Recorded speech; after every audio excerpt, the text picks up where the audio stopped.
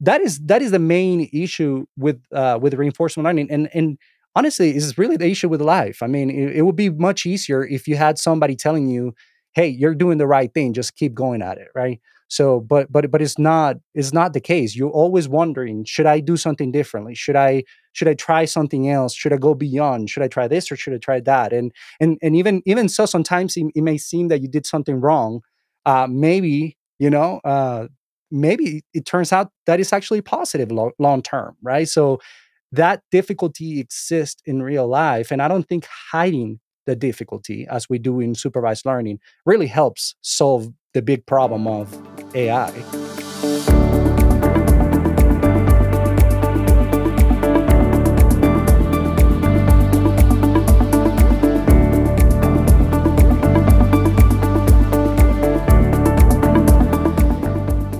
You are listening to the OMSCS Buzz. I'm your host, Tanmay Shah. On this show, I have long-form conversations with OMSCS students, alumni, and faculty. Together, we'll learn about cutting-edge work in computing and get inspired from our fellow Yellow Jackets. So sit back, grab a beverage, and enjoy.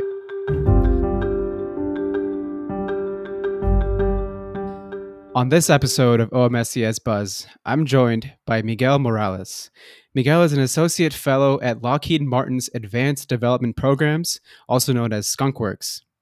He's the author of Grokking Deep Reinforcement Learning and instructor for OMSCS's Reinforcement Learning course. I'm very excited for you to hear about Miguel's incredible story in this conversation. Miguel, thank you so much for being here. How are you? Good. Very excited to be here. Thank you for having me. So, Miguel, as I mentioned, right now you're pursuing a PhD in computer science, specializing in deep multi-agent reinforcement learning. So, for the audience to get their feet wet, kind of as an introduction to our conversation, what exactly does that mean, and what is your research focused on currently? Yeah. So, okay. So, reinforcement learning without the multi-agent and the deep reinforcement learning is about creating computer programs that can learn from trial and error. In other words, you create a computer program, you design the task for the computer program, and the computer program then starts trying different things. And through experience, gets signals of, yes, you're doing the thing right. Let's say that we are playing chess. You win the match, you lose the match, and so on. And then so through that experience, the agent gets better and better at completing that task, right? So in the case of deep reinforcement learning, we just add highly nonlinear function approximators, so deep neural networks, basically. All the cool neural networks that you see in the news, recently.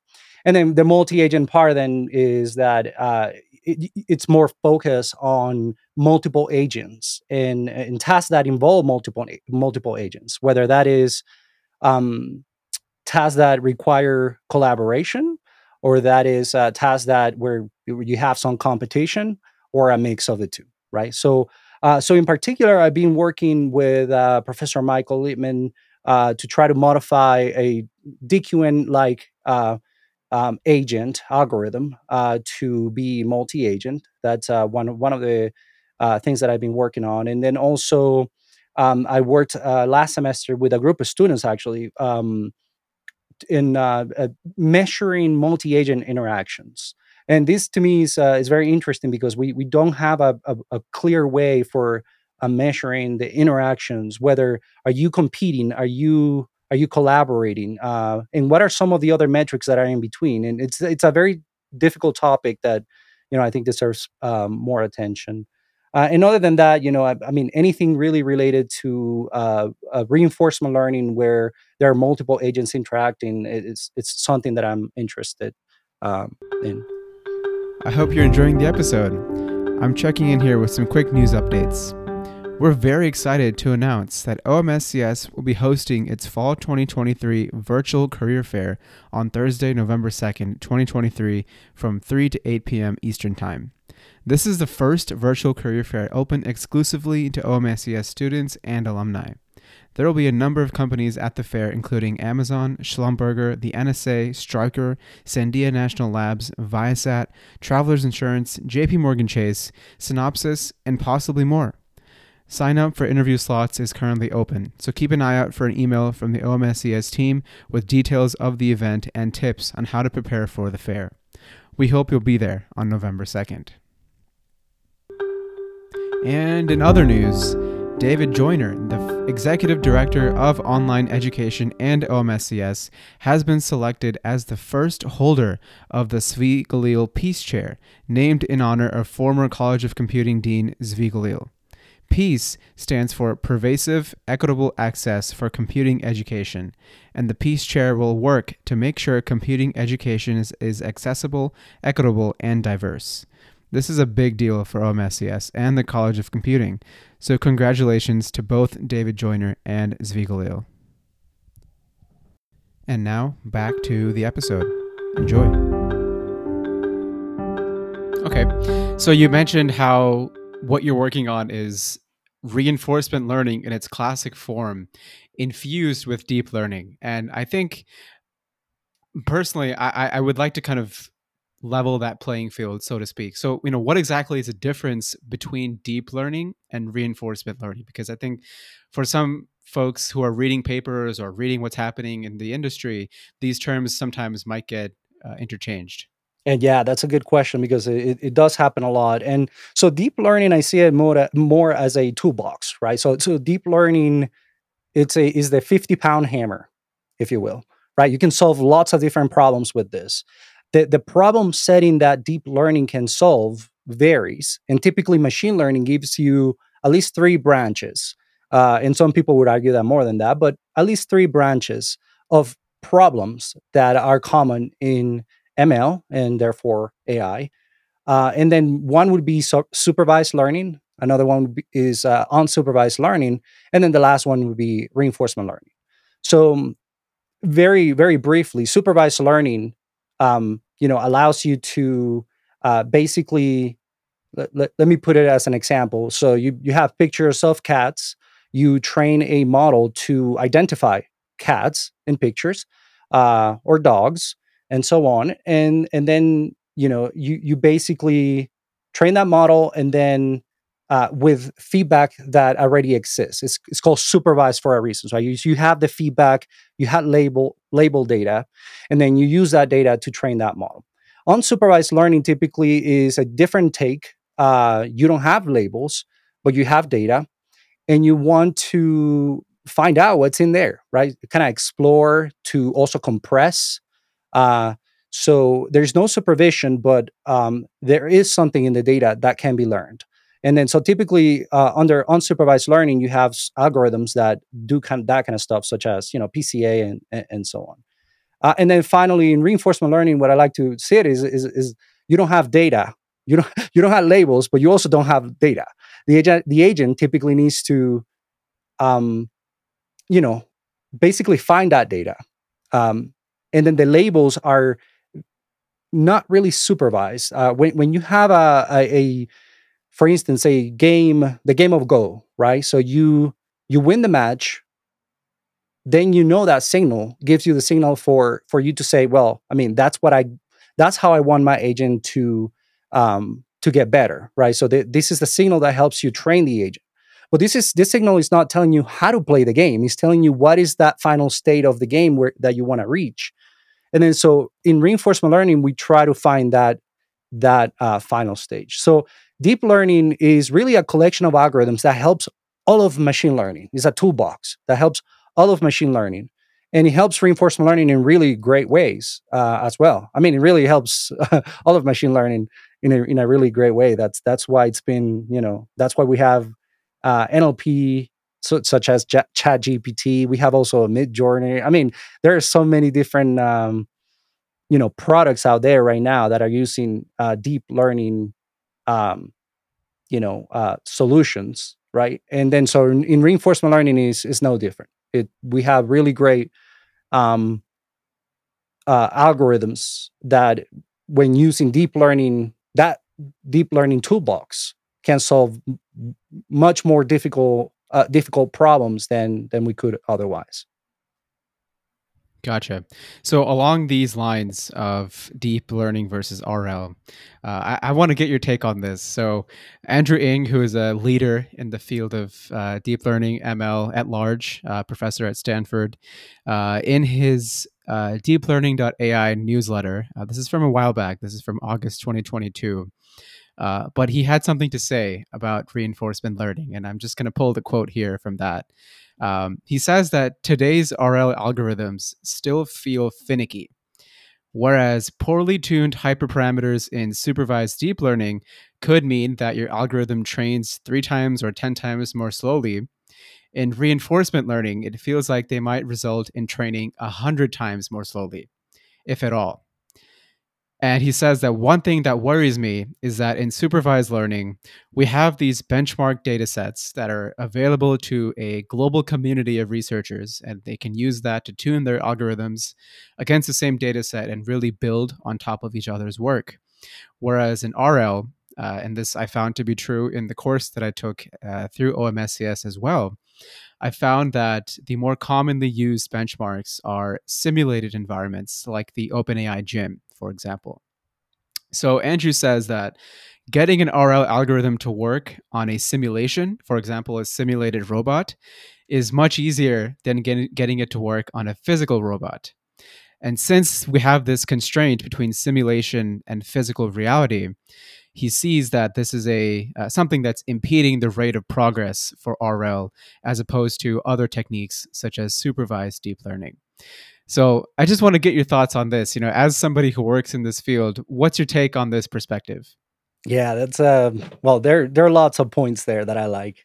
Um, so yeah, so reinforcement learning is definitely much harder to get right. You know, very often though, this is actually the engineer's issue.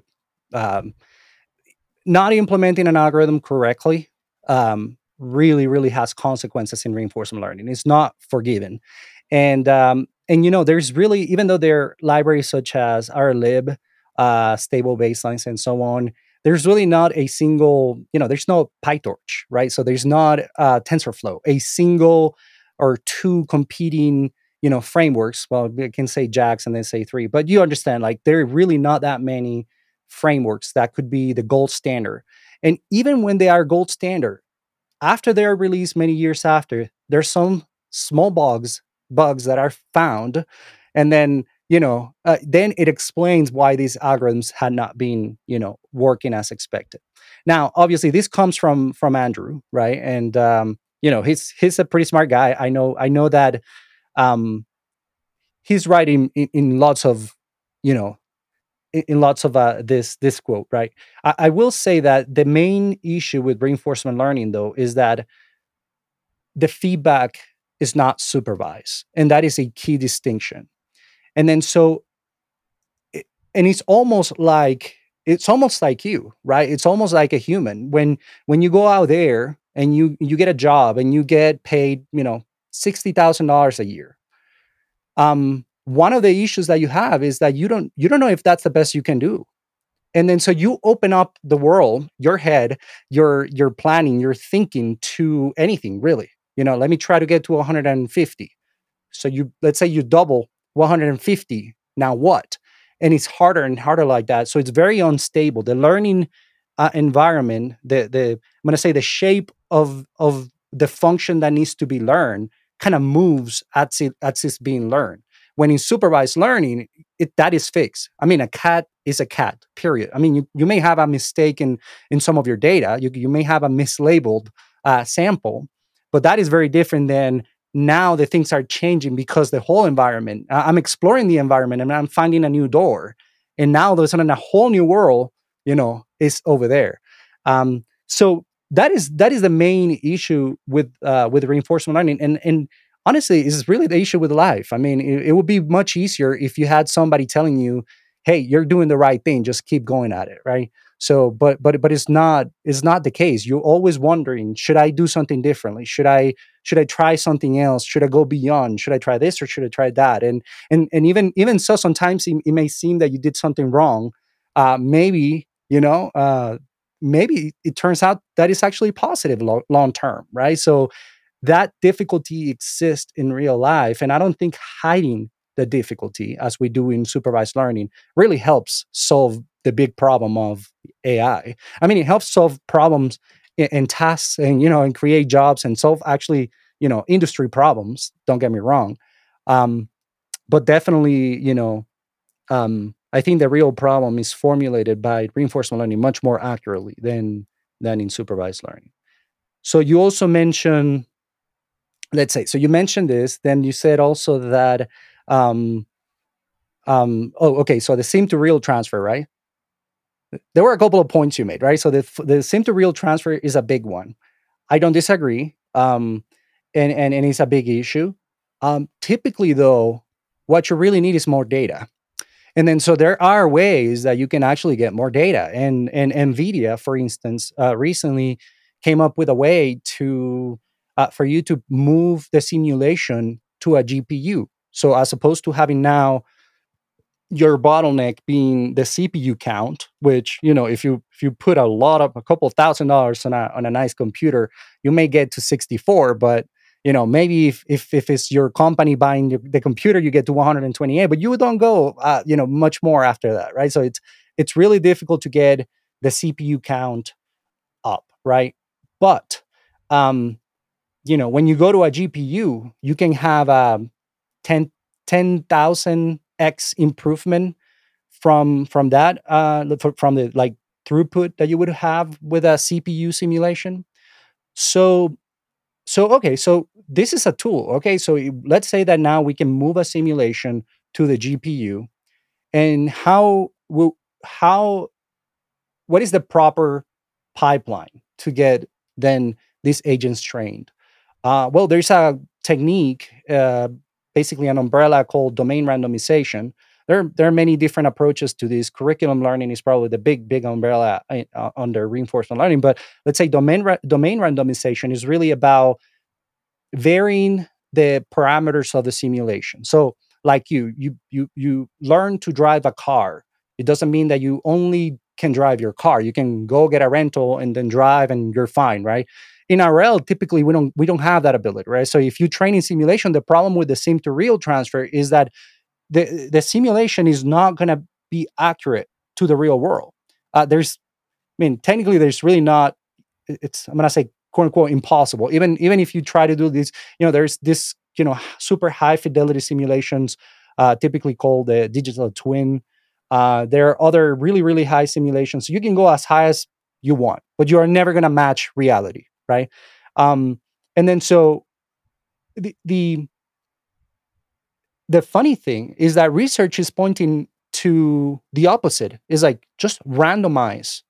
So as opposed to going exactly like the real, you go and increase the distribution of different simulations, different possibilities. And now you can drive the car, you can drive basically any car with any dynamics and with any speed and so on.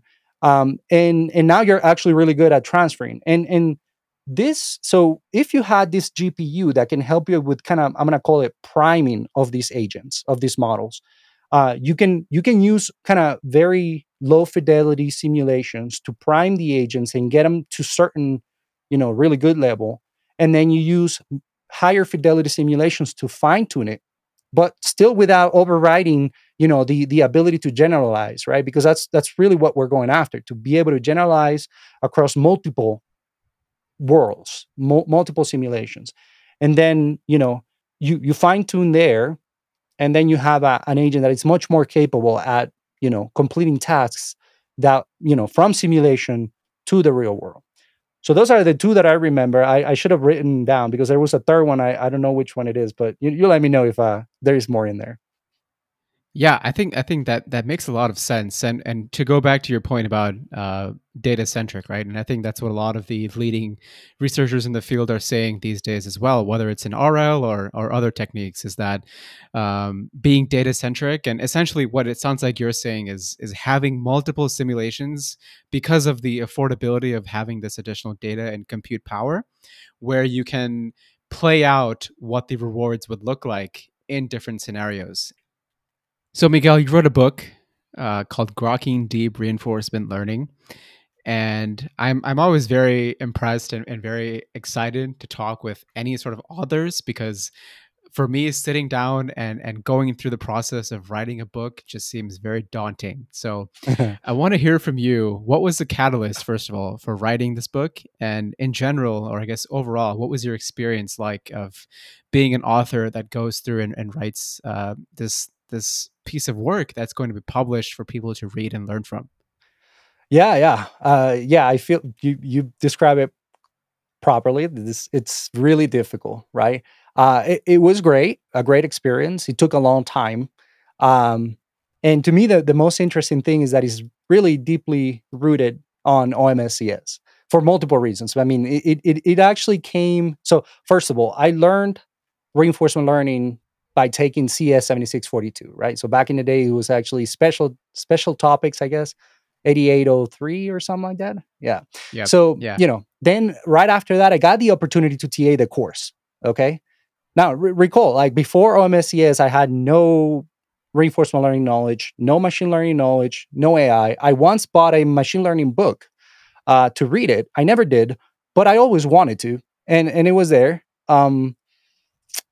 So yeah, so at first the reinforcement learning course, then I started as a TA that following semester. I started TAing the reinforcement learning course.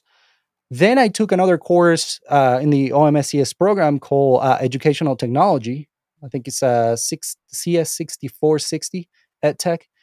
And the open endedness of this course really allowed me to play with how to teach RL, right? So I spend some time, well, the entire semester really, writing blog posts, Jupyter notebooks, talking to my advisor back then, the course advisor or the TA, on like different approaches, on how to teach this topic, and what are now. I took this course while being at TA, so I was actually getting feedback from the students at the same time and getting better, and improving this project, right? So and to me, that's really kind of the core of it, right? So okay, so one day, very very interesting. One day, I received an email from the publisher, Manning.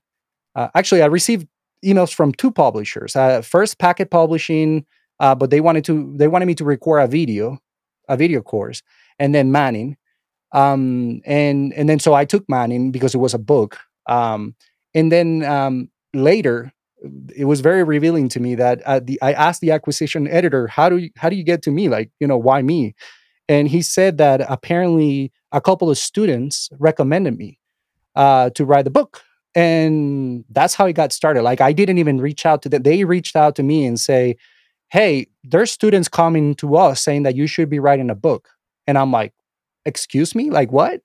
So that was fascinating. And so yeah, I mean, it's going well. It has really high ratings on Amazon, and it's sold many copies, thousands. And for a book this specific, right, reinforcement learning, that's actually really good according to the publisher. That's actually really really good. And I even have an offer to write the second edition, which I'm not sure I'm going to get to because it's way too much work. But yeah, to me, OMSCS really is co-author, absolutely co-author on this book. That is, you're right. Such an interesting story. So, Yeah. okay, so the students approached this publication company, this publisher, and they said, "We have this." At the time, so you were a TA at the time, right? Yes. Okay, so the students approached this publisher on their own volition, Yeah. and they said, "Hey, we have this TA in this course we're taking, and Yeah. we would like if he writes a book." Yes. So I have two questions. Then one is, why do you think they didn't approach you directly? And then two is, what made you say yes to this offer? Yeah. So I don't know why they didn't reach out. I mean, I so during office hours, sometimes, and I would do a lot of hands-on office hours, try to, I'm very passionate about this topic.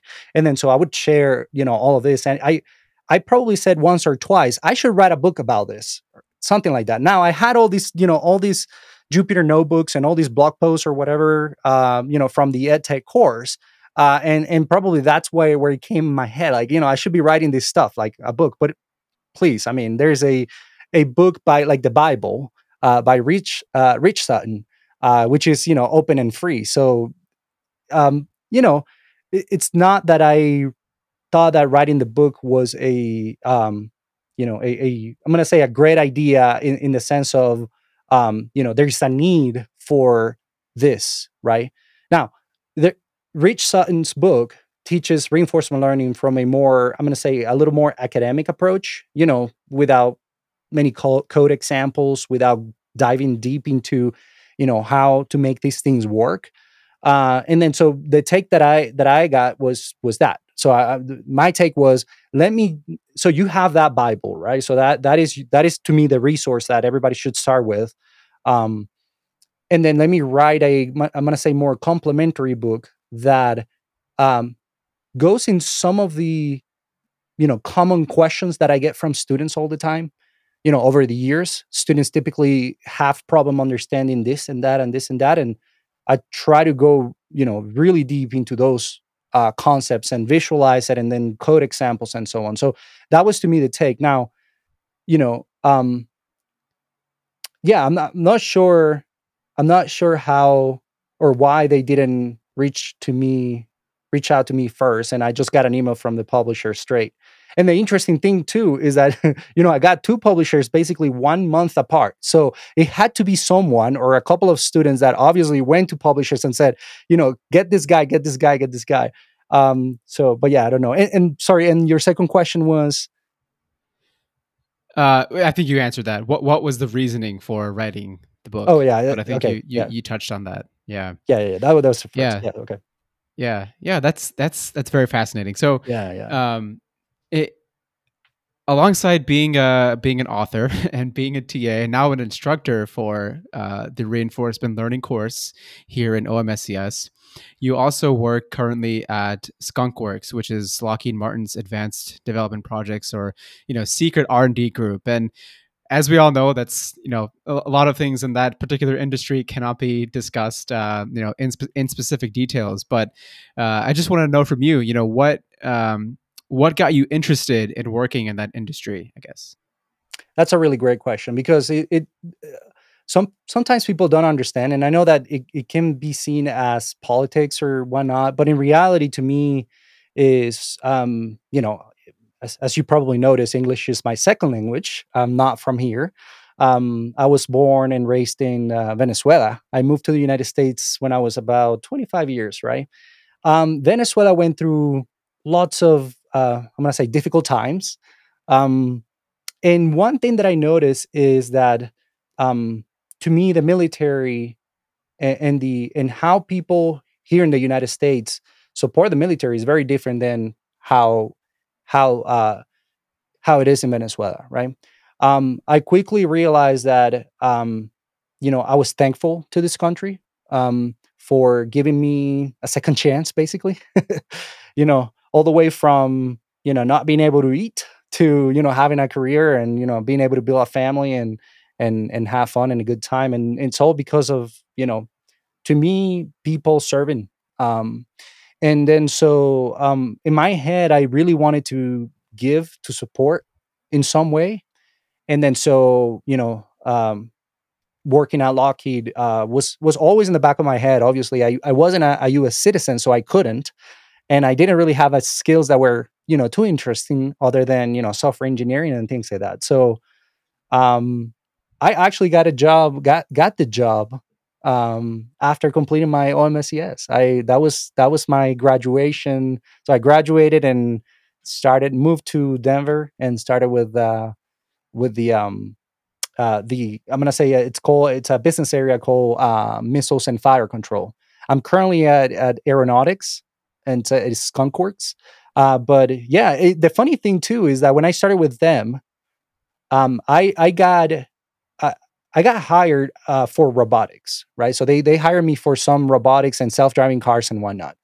And then one day I'm actually looking at some of the internal documents, and I see that some folks are doing reinforcement learning. I'm like, wait a minute, I think I can help.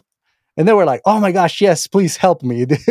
What can you do?" And I can do all of it. And this is why this is not working. That, and it's all thanks to OMSCS. I mean, it's really really funny to to put it on perspective. But yeah, so that is the reason why I like working for Lockheed and Skunkworks.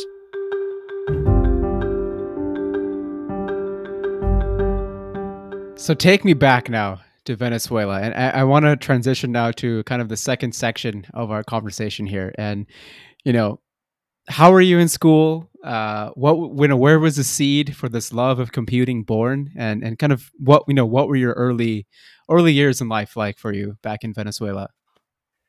It was great. I actually, I mean, I probably started playing with computers, when I was 4, 5, playing, and I mean by that, playing actual games as well, not just playing like coding, but playing games and probably installing Windows 3.11 or whatever that was. So many disks I recall. But no, I did have a computer. So back in the day, Venezuela was actually one of the richest countries in South America. Right, my parents had a computer. They bought a computer for me when I was very young, and I love computers. I thought it was very very interesting. Some folks actually came to the house to like fix the computers, and they would be typing commands on the terminal, and I would be so fascinated just by looking at whatever they were doing. I'll be there next to them, just the entire time looking at whatever they were fixing and so on. Um, so then, probably in high school, I did my first computer programming course, and I was hooked. I mean, really cool to be able to just make a computer program do whatever you want it to.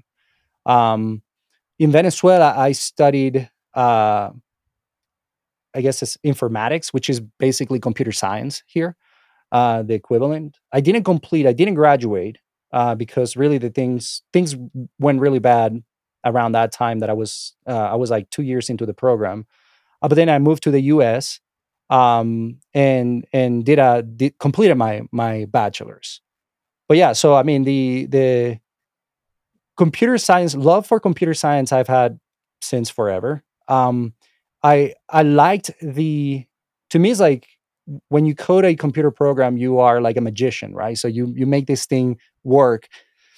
You can also duplicate it very very quickly, right, and share it with other people and so on. So that to me, that kind of fundamental thing, it was very interesting. Now, artificial intelligence was always in the back of my head, but like I didn't have a chance really. Like I didn't know of courses that were AI related in Venezuela, and here I had already graduated with my bachelor's, so I didn't know I was going to have an opportunity to actually study that. But yeah, so yeah, the love for computing has been there for quite a while. Yeah, yeah. And I love your analogy about software engineers and computer scientists being like magicians.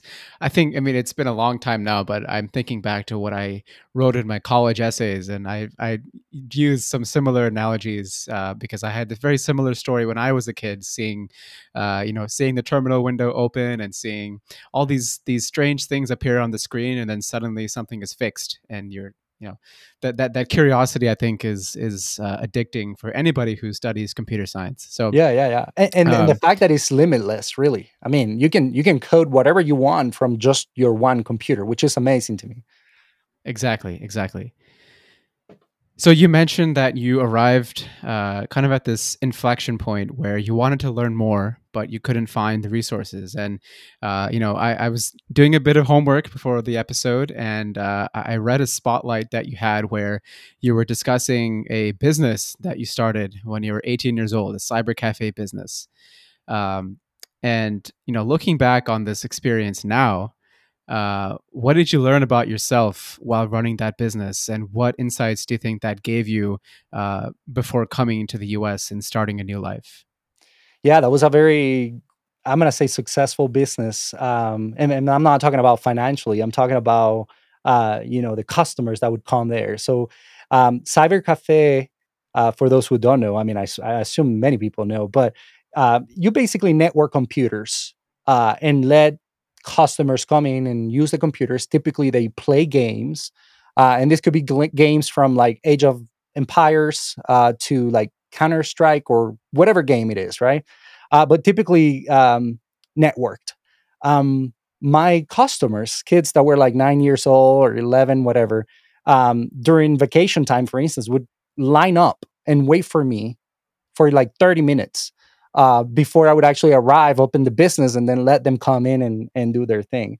So to me, what I've learned is that is really, I mean, to create some kind of, I'm gonna say relationship with these customers and what they wanted, the games they wanted, how they wanted things configure and so on.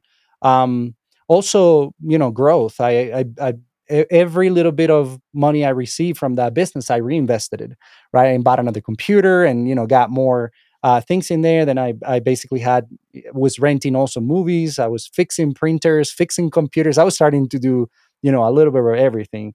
Um, that was a good time. It was a great experience. And definitely left an impact on me. Yeah. And was that part of the, I mean, you said you had a very successful business going there and were enjoying what you were doing, but just to poke a bit further, where did this desire to find other opportunities stem from? What was the impetus for wanting to move to the United States? Yeah. So what happened is that one day I woke up, went to the business, opened the door, and nothing was there. I mean, literally nothing. And I noticed then that the door was broken into. Um, there was some trash left over. I basically had to step out of the business and look backwards. Like, am I in the right spot? Like, I mean, the key opened the door. Like, what happened? The not the key, the handle, but it was actually broken into. But to me was like a surreal experience. But at that time, then I realized that Venezuela was not the country for me. Like I couldn't quite understand how people. Well, I mean, there's bad people all over the world, but unfortunately, in Venezuela, it was very, very common, and it was very, very, very frequent that you would have these things. I went to another business next door, and I, told my story to some of the guys over there, a little more experienced. I mean, I was a kid, right? I was probably 20 years old or so, and they said like, oh no, you have to sleep with a gun inside of the business. And I'm like, I'm not doing that. Like that's, it's like, that's how you protect your business. And I'm like, oh gosh, okay, so well, nobody told me that I had to buy a gun. I don't know if I want to have a gun to begin with. So um then I went to the police. Some people started talking to me and telling me that police was somewhat involved in the incident on the other side of things. It was a little bit of a mess, to be honest with you, and it was so embarrassing to me that I thought, I just gotta try something else. I mean, you know, the business is not as important to me. I mean, I didn't necessarily need to have a business. I had a love for computers, right? And I thought maybe I just go to the United States. Supposedly, you can graduate there and have a normal life. My sisters all had degrees and psychologist and civil engineer. I was the third one, so I was due, right. And then but they were actually working different types of jobs, not really their professions. So it was very difficult for a professional down there to really do what they love, to make a living, right. And then to me was like, okay, so researched a little bit, notice, yes, it is possible. Yes, it's going to take a really long time for me to be able to really get that degree. And um, to begin with, you don't really speak the language very well. So how are you going to do it? Very difficult. Then like immigration wise, like you need really the paperwork. There are so many different ways that you can get there, but it's going to take a really long time as well. um it was all worth it though. I mean, I tell you honestly, it was all worth it. And this is why I mentioned at the beginning is like sometimes things happen and you think is like, this is terrible. I was devastated. I mean, I'm not gonna lie. I still think about it, and sometimes it makes me really sad inside, right? But when you think about it, I'm married to this, my wife, right? Right. I have this job. I do what I love. I get a chance to, talk to you, and all these things, thanks to that moment as well. Because otherwise, I would be down there. Who knows what? I'd probably be a gang member or something. Have my gun and make sure that nobody enters my business if I don't want to. I don't know. So yeah, that was really the key moment to me. Probably 3 months after that, or 4 months after that, I just did it.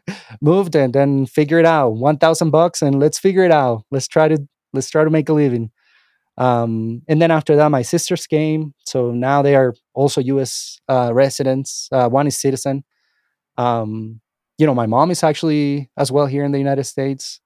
Um, so yeah, it's a very interesting story for sure. Not sure if that's what you were expecting, but definitely, uh, you know, it was that was the reason. Yeah. I think very interesting and very powerful.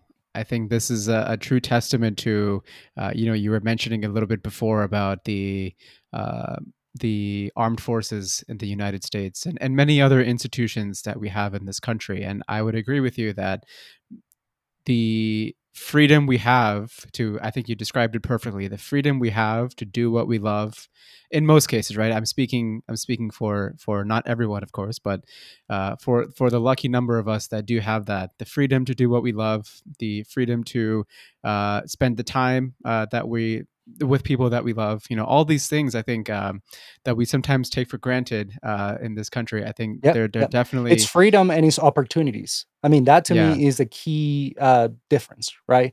So typically, you agreed. have the opportunity to do things, whether you can do it or not, whether you're going to do it or not. That's completely different ball game. But in terms of opportunities, oh my goodness, it's so nice. It's so nice.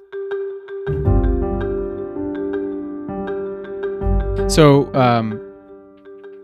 so now we come to OMSCS, right? Mm. And the program was started in 2013, and you graduated in 2017, which means that you were part of one of the first cohorts of students to go through the program. So, how did you find out about the program, first of all, and then how has the program influenced your career since 2017? Yeah. So, well, yeah, a lot, but yeah. So, okay, the let's see, the first one. So how did I find out? Well, so I worked for AT&T back in the day. Um, Actually, I was moving to Georgia because my wife got a job at AT&T as well, but the Georgia location, right? So I actually then later moved to Cisco and whatnot.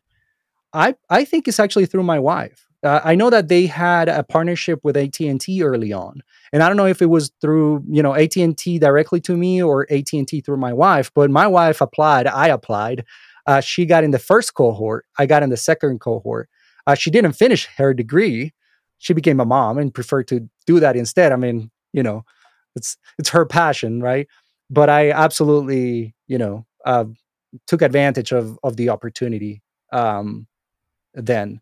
So I think it was through AT&T, the AT&T partnership. And I was probably the 2014 cohort. So yeah, very, very early.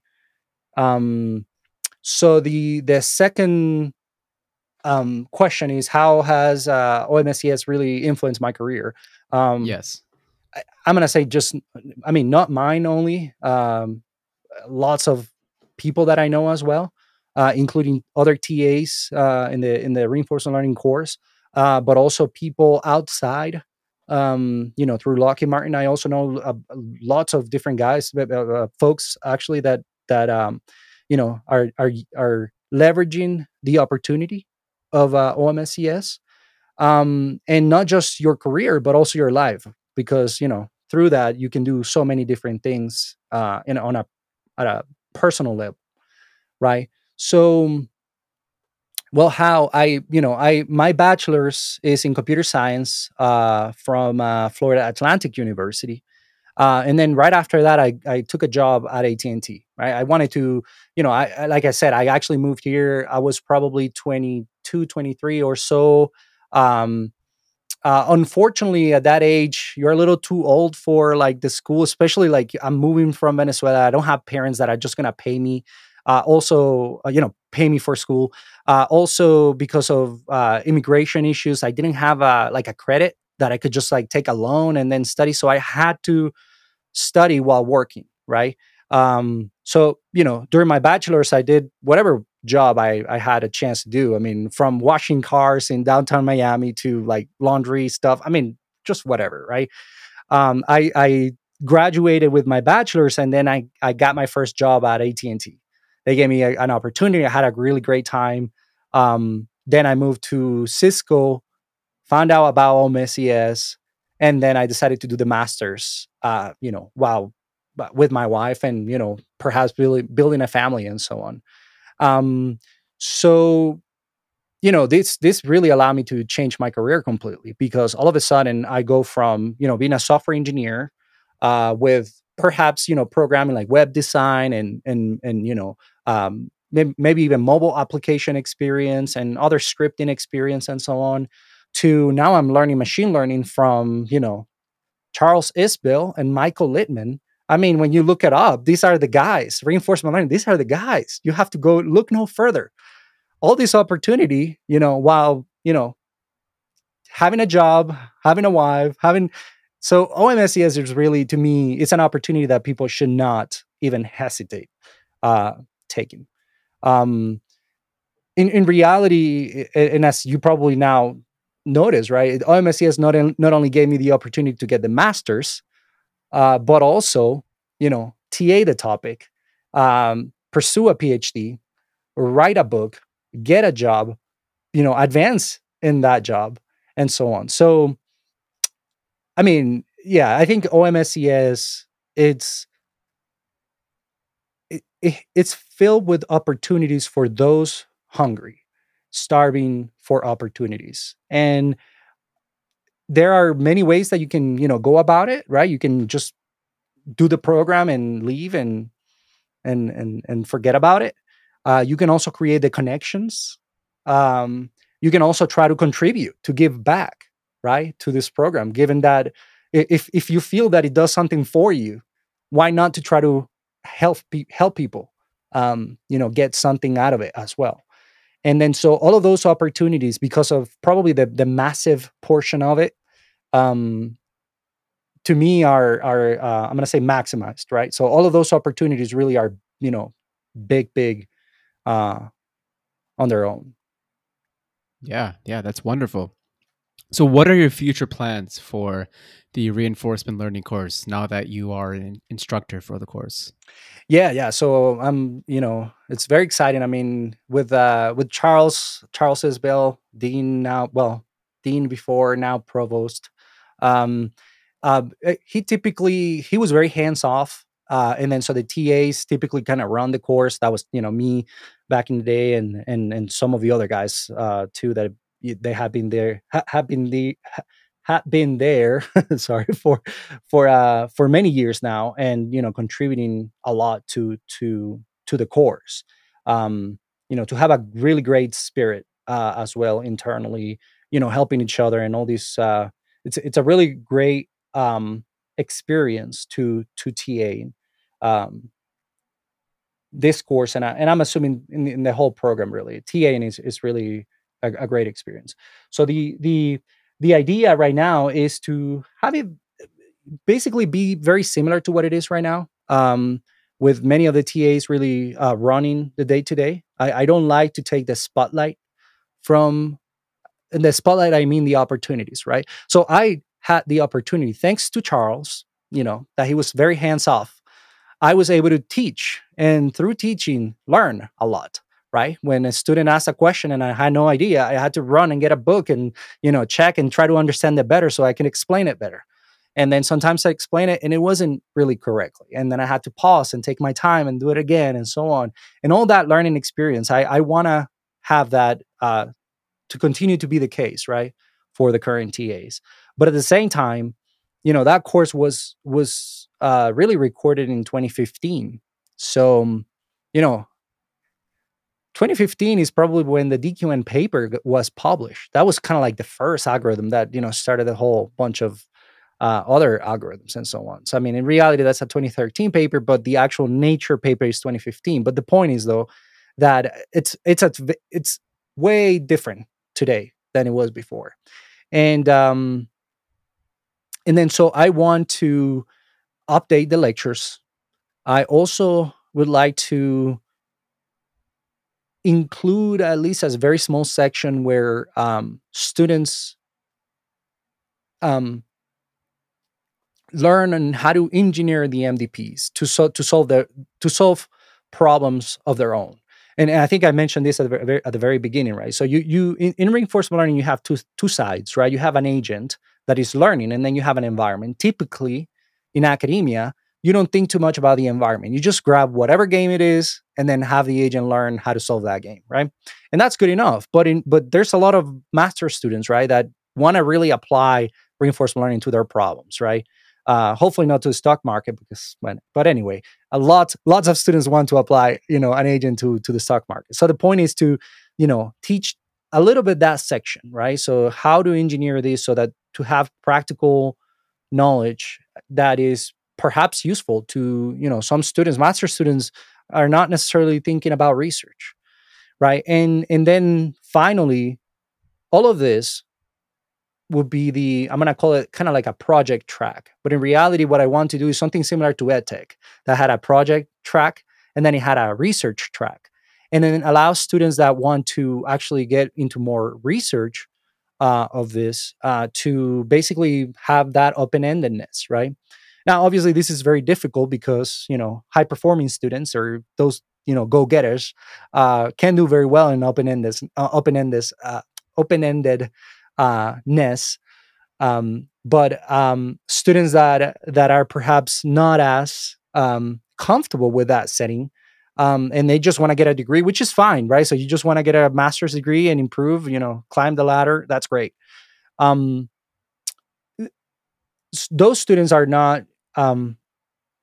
They're obviously two different types of students. So I've been obviously talking to the right people and poking folks that have experience with this setup, similar to EdTech and whatnot, to try to really come up with a plan on how to transition to that, and what's okay, what's too much, and so on. My hope, though, is to give those opportunities to students. So those who want to just do regular course with projects, then they are going to have that track. And those who want to go above and beyond and want to do some research can do that as well. I did get a message. Sorry. I did get a message Yep. that says, You're good. You're good. I can hear okay. you. Okay. Yeah. And then, so, yeah. So those who want to, um, go above and beyond, then they have the opportunity there. Those who want to just take a normal course, get an A and get the degree and get a pay raise, they can also do that, right? So need to take both into account, and that's my new challenge, and I'm really excited about it because I have so many examples of students that have been that want that opportunity to do research, perhaps to pursue a PhD in the future, right?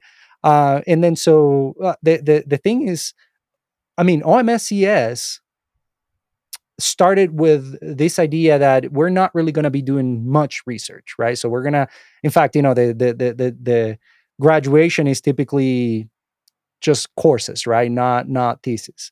Um, but I feel like a lot of students are really, after completing the program, are hungry for more. They want more. They want to be able to give back, either to OMSCS or to academia and so on. So hopefully we set up something nicely there. Yeah. I think that's a wonderful plan that you have for the course.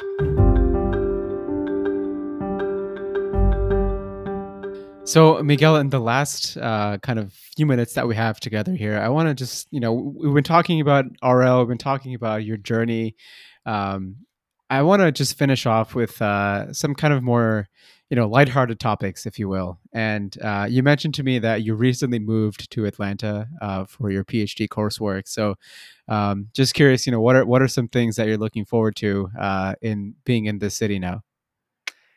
Um, get to the school, go back, and work. No, I mean, honestly, just to try to get to know people. Um, so I started the PhD remotely, and I've been working remotely for a while. As you know, Dean Isbell, now provost, is no longer at Tech. So he was actually my PhD advisor, and I'm not sure what's going to happen there. So my goal is to go to school and go to the Coda building as well and get to know people, get to know labs, professors, students, see what they're working on, and so on, and try to speed up on my PhD journey. I think what the main difference between the OMSCS program and a PhD to me is that uh, during the OMSCS, I could be as social as I wanted when I wanted it. Right. So you participate at tech, you attend office hours, whatever it is, but whenever you want it and so on. And what I've been missing or realizing too is that the PhD is a lot about social interactions. Like you really need to be working with people.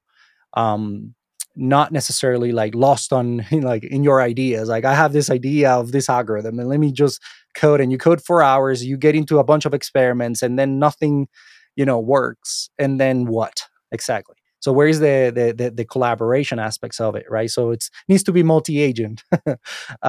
So to me is that's the goal. That the goal is to get to know students, get to know people, professors, labs, and so on, and then come back from that experience either with a kind of co-advisor, because I think Charles is going to continue to be my advisor, but he cannot be primary advisor. He has to be like a co-advisor. So either a co-advisor or and labs and students that I now can work with. Because obviously, to his lab, as you can imagine, he graduated his last student actually last semester, and no, he's now a postdoc actually at Tech.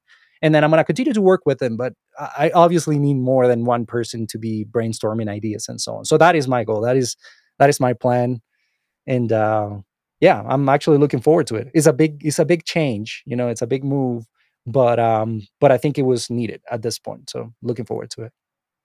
Yeah, wonderful. Any books or any other media or content sources you recommend for people to learn more about RL? Aside from your book, of course. Yeah, my book, number one. No, I'm kidding. But no. I mean, actually, my book is pretty good. I would say the Richard Sutton's book, the reinforcement learning, that to me is really the first recommendation. Um, and there are two lectures that I would recommend. One is the reinforcement learning course by David Silver. Sorry, the pronunciation, but David Silver. He's actually that course is now in the DeepMind channel, I think.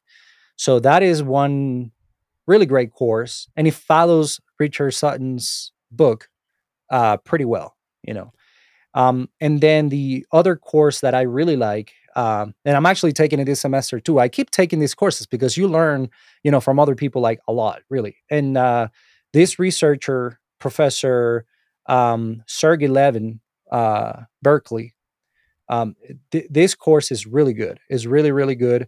Much more advanced, much more difficult to understand for beginners. So I don't quite recommend if it's if you're just learning this, but if you feel like you're advanced and you're ready for more, then this is definitely a very great take on the reinforcement learning problem, deep reinforcement learning, really. And he all of many of his applications are related to robotics, and then so it's real world, really, RL. So it's fantastic. Yeah, those are the ones definitely. And then obviously CS 7642. You got to take that one. Of course. Yeah. And I will second the Professor Silver lectures. I watched a couple of those Oh when I yeah, was taking the class, and I would agree yeah. they're fantastic. And that's much more, basic and foundational. It really gives you a good overview, and it, it follows that book, so it's actually perfect for that. Yeah. So, Miguel, as we wrap up our conversation here, any words of wisdom for our prospective or current or OMSCS alumni? Alumni. Hmm. Well, alumni, I would say, well, okay, you said prospective, alumni, current. Get involved, really. I mean, that to me is really the difference. OMSCS is much more than just the masters, to me. And as a current student, you can do that. As a perspective, I would say don't waste your time. No one more semester. Just apply. It's going to change your life. Take one course at a time. If you're unsure, it's not going to cost you really. Actually, literally, it's not going to cost you financially that much. But it's also not, it's you're not going to waste your time for sure. Um, so, and then for the alumni, I mean, guess keep working hard and making the name of OMSES, bring it a little higher. I mean, it's really this program has really changed um, many people's lives, right? And the way we think about education as well. Um, and I don't know how many programs we have now. We have the analytics, we have the cyber as well. There is actually even one for international affairs as well that I mean, I'm interested because of what I do, right? Um, but we have so many at Georgia Tech that that it's it's definitely something people should consider. But OMSCS, even if you're not a software person, because I know actually of people who took this program and didn't really have a computer science bachelor, right? Bachelors.